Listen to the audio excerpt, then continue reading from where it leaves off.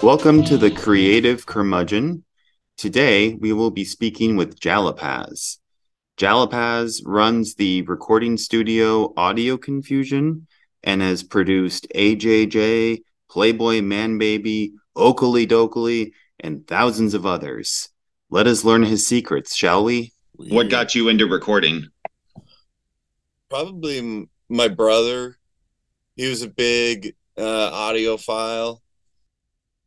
So the story is he went he went in the service and in basic training. After basic training, he came back with like a $20,000 stereo system, and he set it up in the house in his bedroom. And I was in there, and I was like 10 or 11. I was seeing him setting it up and stuff, and it was one of those systems where it had a spectrum analyzer where you can analyze the room. And so you would set a microphone in the room, and then a white noise or pink noise, I always forget which one it is, would shoot out of the speakers, and the microphone's listening to that. And the goal is to you have a graphic EQ, and you move the EQ to where the spectrum analyzer is as close to flat as you can get it. And then you leave it, and you don't touch it unless you move again. You got to do that in each room or each move if you move the speakers. And so he did that, and then he was going in the service for 4 years. And so before he left, he said, "You can use the stereo, but don't touch this, the graphic EQ." And I was like, okay. And 4 years passed, and he comes back and he's listening to the stereo, and he goes, "Did you touch the graphic EQ?" And I was like, "Yeah." And he goes, "I thought so. It sounds better." And I was like, "Oh, sweet." So I think that kind of started it.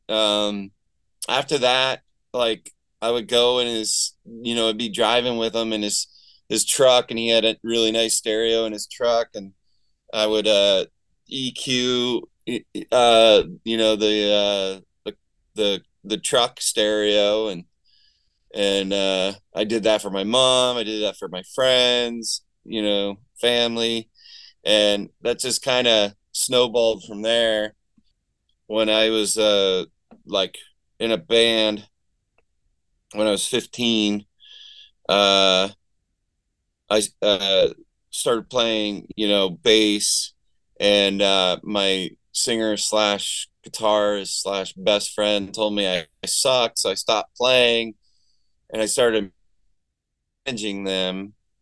And when it came needing a recording, I did the recording with my boombox.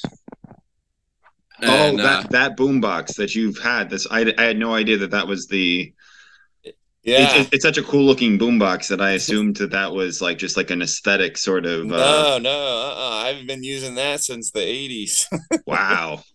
And so it has a stereo microphone system, and I realized that, like, well, so in practice I put it in there, and I hit record, and I listened back. I was like, oh, that's all blown out, it's all distorted because the band's so loud. So then I put it under a blanket. Nope, that sounds muffled. So then I put it in the other room with the door closed, and that was a little bit better, but it was still kind of muffled. So then I opened the door like a crack, and that was perfect. And we recorded the album like that, and people liked it, and I had people having me come to their practice and recording them. That's awesome. With a boombox.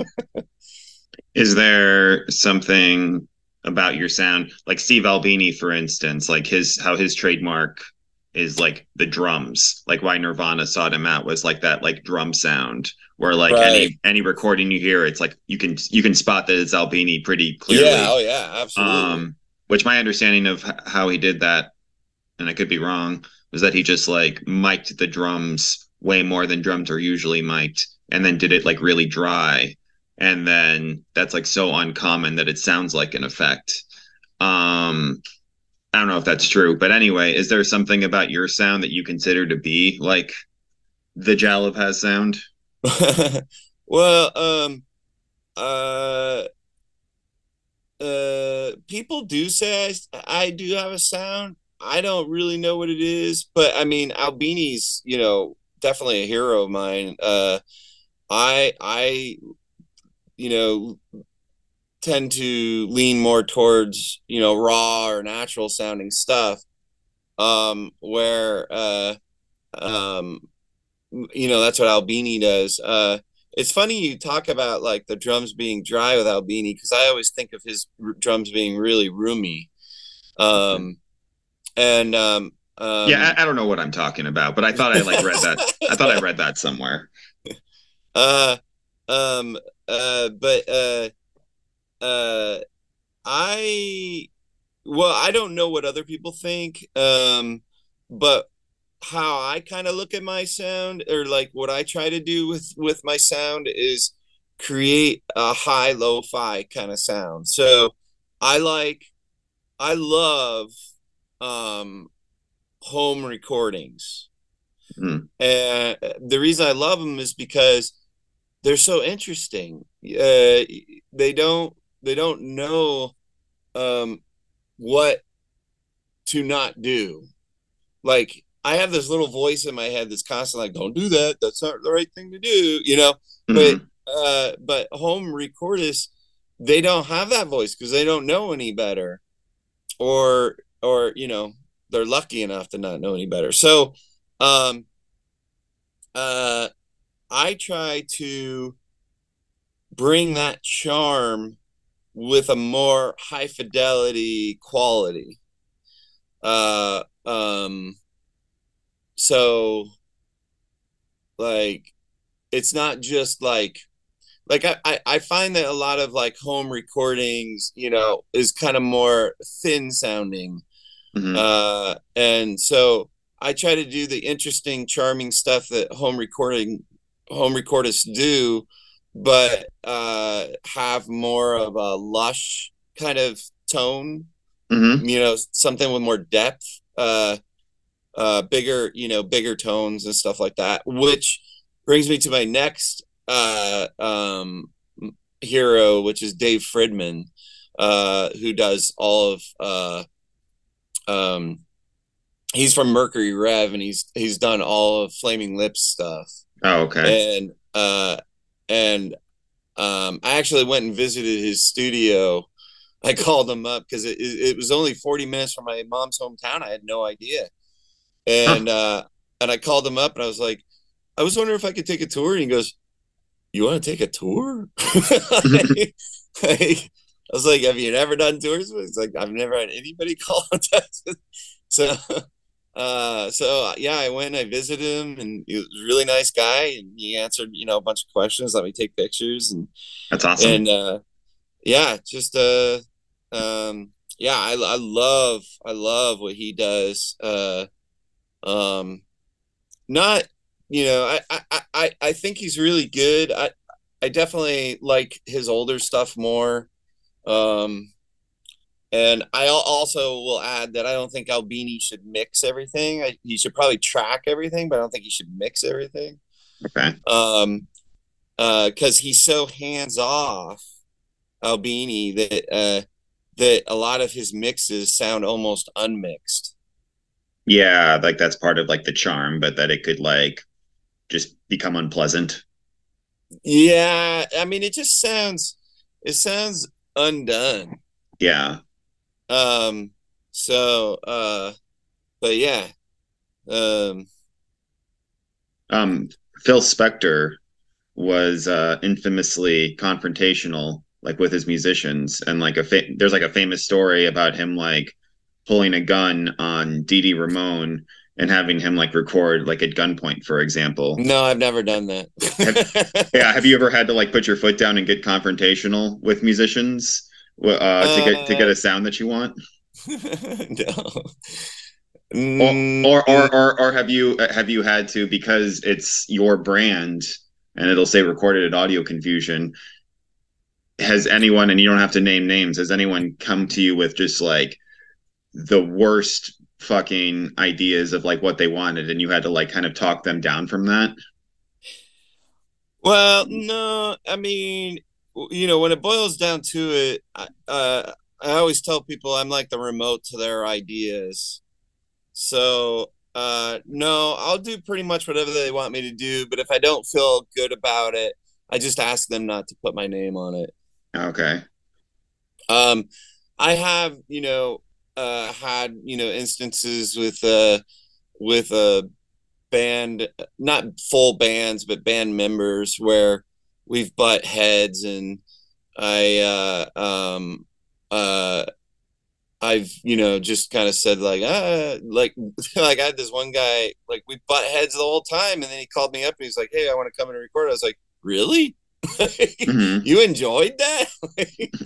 I was like, I think maybe you need to find another place. Like, uh, um, he just constantly second guessed everything I did. And it to the, I mean, like I am the remote to your ideas, but like I don't tell me how to do my job. Yeah. Like you can you know you know suggest something, but it was like it was just it was just not the way he did it was just kind of a little too much for me. Mm-hmm. So but no, I haven't really had too many confrontations. I've been lucky in that way. I've Yeah. only been ripped off twice, and Like ever? in recording. Yeah. Well, yeah, that's what that's what I Yeah. mean. Like that's pretty astounding because musicians are oftentimes scumbags. And so Yeah, I'm no. surprised in all these years that's only happened twice. Yeah, yeah. How do you decide on microphones for getting the sound you want? I don't. I only use an SM57. I just kidding. I know Uh, I know that's a thing that like a lot of people do, right? With the SM57. oh That's like the no, cure for no. cancer for people is the SM57.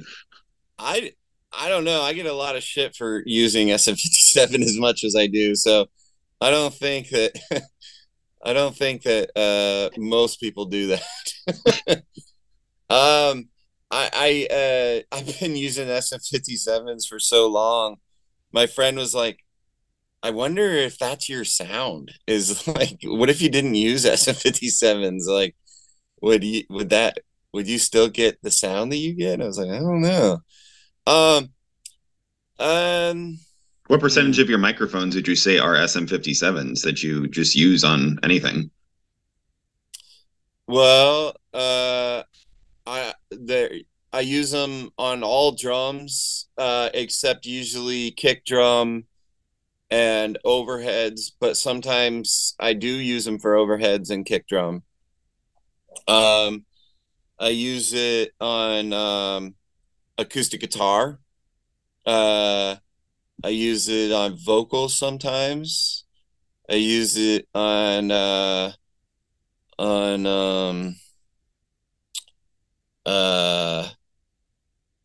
violin. That's like my go-to mic. Like I use it Hmm. kind of on anything. Um, the thing about the thing that I think a lot of people don't realize, or well, in my opinion, I can't speak for anybody else, but in my opinion, uh, the preamps are more important than the microphones. But everybody asks, like, like I have people asking me all the time, like, what kind of gear should I get? And they always ask, like, what kind of mic do you think I should get? It's not the mic, it's the preamp. Because I wouldn't use an SM57 to record a violin with a Mackie mixer. I wouldn't use a SM57 to record a acoustic guitar with Focusrite preamp. Of course not. Yeah, of course not. Um, it's about your preamps. And I mean nowadays, like I was saying before, like we're the recording is products are out there and they're affordable, not like they were when I first started out. um they were very untouchable, but now they're very very very touchable, and you probably know somebody you could borrow one from, you know what I Mm-hmm. mean? So um so it's the preamps, and they don't have to be expensive, and you can get great sound with inexpensive preamps with inexpensive microphones. um how do I decide what I'm going to use? Well, that's a hard question. I don't know. Like I tend to use dynamic mics more than anything, because condenser mics are really really sensitive, and they just pick up a lot of unnecessary sounds and frequencies, in my opinion. And dynamic mics don't pick up as much. I mean, they pick up they pick up well. It's not like they're crappy microphones. They're just not as sensitive. So so um So if like little you mistakes will be like, a lot more prominent, like with a condenser microphone, like a person breathing weird or like something like that than with a dynamic. Yes, yeah. But also, if you're looking for like if I'm recording somebody who wants to sound like Christina Aguilera or something like that, I will use a condenser mic for vocals and not use a dynamic mic. Um uh uh and which one I use? I'll probably try my go-to one, which is just a cheap MXL, but it has the sizzle that I like on vocals. Um, but um, uh, but I tend to try out condensers more than I do dynamics. Uh, like I'll try one, and then I'll try another one to make sure that that other one doesn't sound better. Mm-hmm. Where dynamics, um, I don't I don't try as many different ones. I just kind of I think that dynamic mics. I mean, they sound different, but I don't know. I guess maybe I understand them more or something. Where condensers just can be completely different sounding. like Yeah.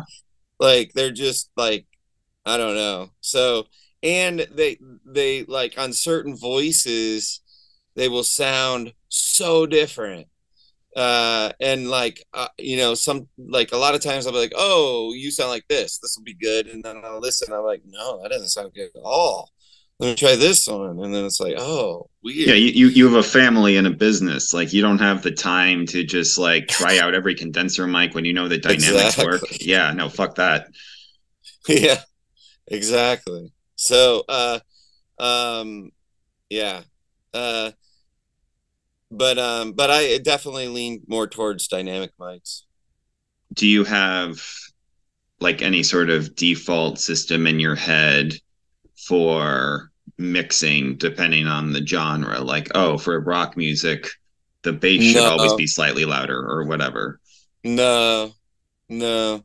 And that's kind of like, I kind of thought that that was my sound, was that like I don't have a sound. It's like I just capture the band sound. Mm-hmm. But um but I've been told many times I do have a sound. So, but I don't mix the same way twice. I mean, I use uh you know um I like I like stuff with grit. So like that's one of the reasons why I use SM57. I think 57s kind of have a little bit of grit to them. So I'll uh, I tend to add some grit to things. Um uh but how I do that is different a lot of the times. Like I don't use the same thing, twice, and like a lot of times I forget how I did things. So I Mm-hmm. don't, so it's like a new day every day. It's like, what did I use? Oh, I don't remember. All right, well, I'll start over.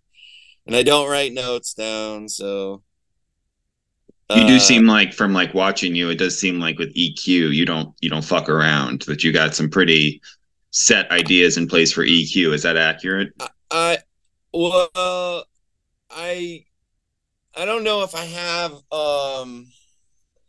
I don't know if I have I like that's I kind of think that like EQ is like the majority of what I do. Like with mic technique, you can get EQ, and then in post, you can get EQ and stuff, uh, um, and I tend to go for EQ than I do like compression or effects, or that's just where my brain goes, is like tone. Like I just constantly think about tone, and I'm more appeasing myself than I am like than what I think my clients notice, because um uh I know that the things that I do are very minuscule, Mm-hmm. but it appeases me, like, and that's why I work the way I work, because I know there's a lot of the stuff I do, like nobody would ever notice any difference, but I do, and I have to have that. I have to get to a certain spot. But yeah, EQ is, I mean, it's crucial to me, and I think it's crucial to most engineers. But I don't think that I I think that I think that a lot of engineers use EQ um, for they use it for tone, but I don't know. I don't think they use it the same way like I do. I mean, you want to use EQ to, they talk about this all the time in like, articles or, whatever, but you use EQ to notch out space for other instruments.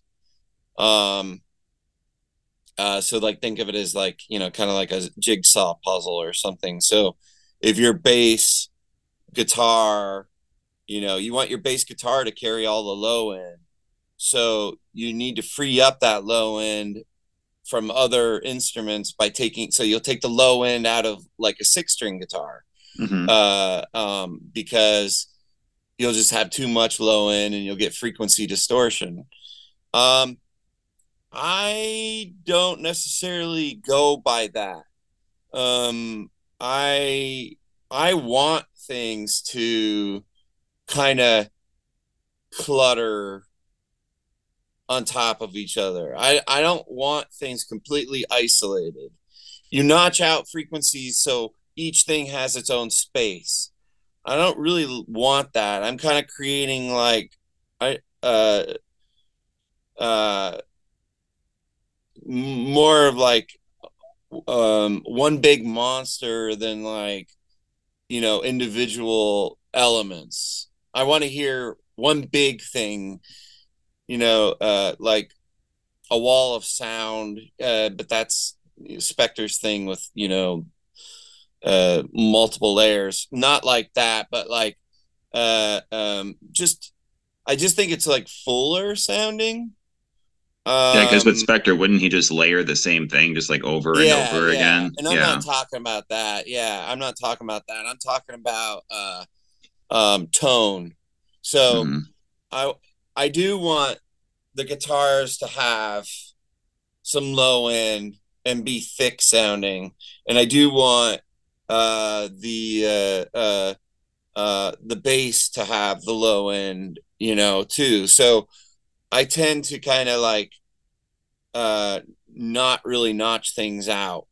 Um, Sometimes I have to, and sometimes I want to. Maybe there's one thing that I want completely isolated, So, but but I don't use EQ. I think that the way a lot of engineers, or at least that's the way I'm hearing, uh, that's the way I hear the things that a lot of engineers do.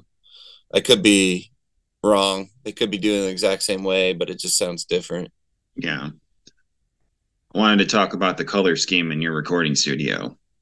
Anybody that goes to your website can see you're very Yeah. colorful. It's been inspirational to me with painting my own house actually. Oh, cool. Um, and I was curious what how that's affected like the creative output. Yeah. So it's funny you mentioned that. Like uh I've had four other studios in the past, and uh I one thing I noticed right away with other studios, and again, coming from the '90s, '80s, things were a little more stricter, or a little more strict. Uh, the a lot of studios were very stale looking. They were very like sterile looking, and Hmm. they were like white or beige, and like very muted colors and stuff. And I knew I definitely didn't want that. Like that's just not what I'm into. Um, so so uh my first main studio, like the walls were just all color. Like I mean, we just went to town with color, and it looked like, like it was just looked like I can't think of the painter, but maybe like Jackson Pollock or something. It wasn't like speckles, but it was like brush strokes and stuff, Hmm. and it was everywhere. And I had a big maze on my ceiling that that we did, and that was a little too much. Yeah. It seemed like it would even And be like distracting. Like somebody might like be yes, painting a bass part exactly, and then yeah. like, yeah. So then I painted all the walls white, and then I had paintings on there. I The studio was an art gallery for a while also, and I liked that because the the art would circulate, and so you come in one week and it would be different than the other week, and so I thought that was kind of you know inspiring, um, and I liked that. Um, but moving out here, uh, uh, I'm too far away for anybody to come and look at the art and stuff. So I do have art here, but it doesn't circulate. So I decided to go with the primary colors because it's better than white or beige, or So uh, I got decided to go with primary colors because I just think they're happy. They're happy Hmm. colors, and I They sort want of people operate to. as caffeine a little bit. Yeah, yeah, kind of. Yeah, Yeah. that's a good example. That's kind of how I look at it. Is I just think that uh, vibrant colors, bring out vibrancy. Hmm. In closing, do you have any life advice for me?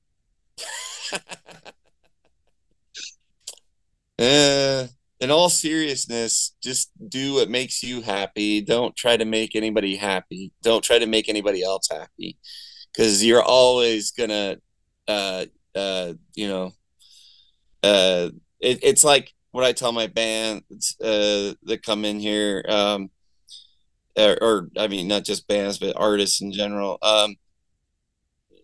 You can only make yourself happy, because even if you make like the majority of your fans happy, there's going to be some haters. So what's the point? Mm-hmm. So I was thinking that initially to mean like like in life. You're talking about specifically in music. no, I'm also talking in life. Yeah. This podcast is made possible by listeners like yourself. Please consider donating at patreon.com/thecreativecurmudgeon. Until next time, so long.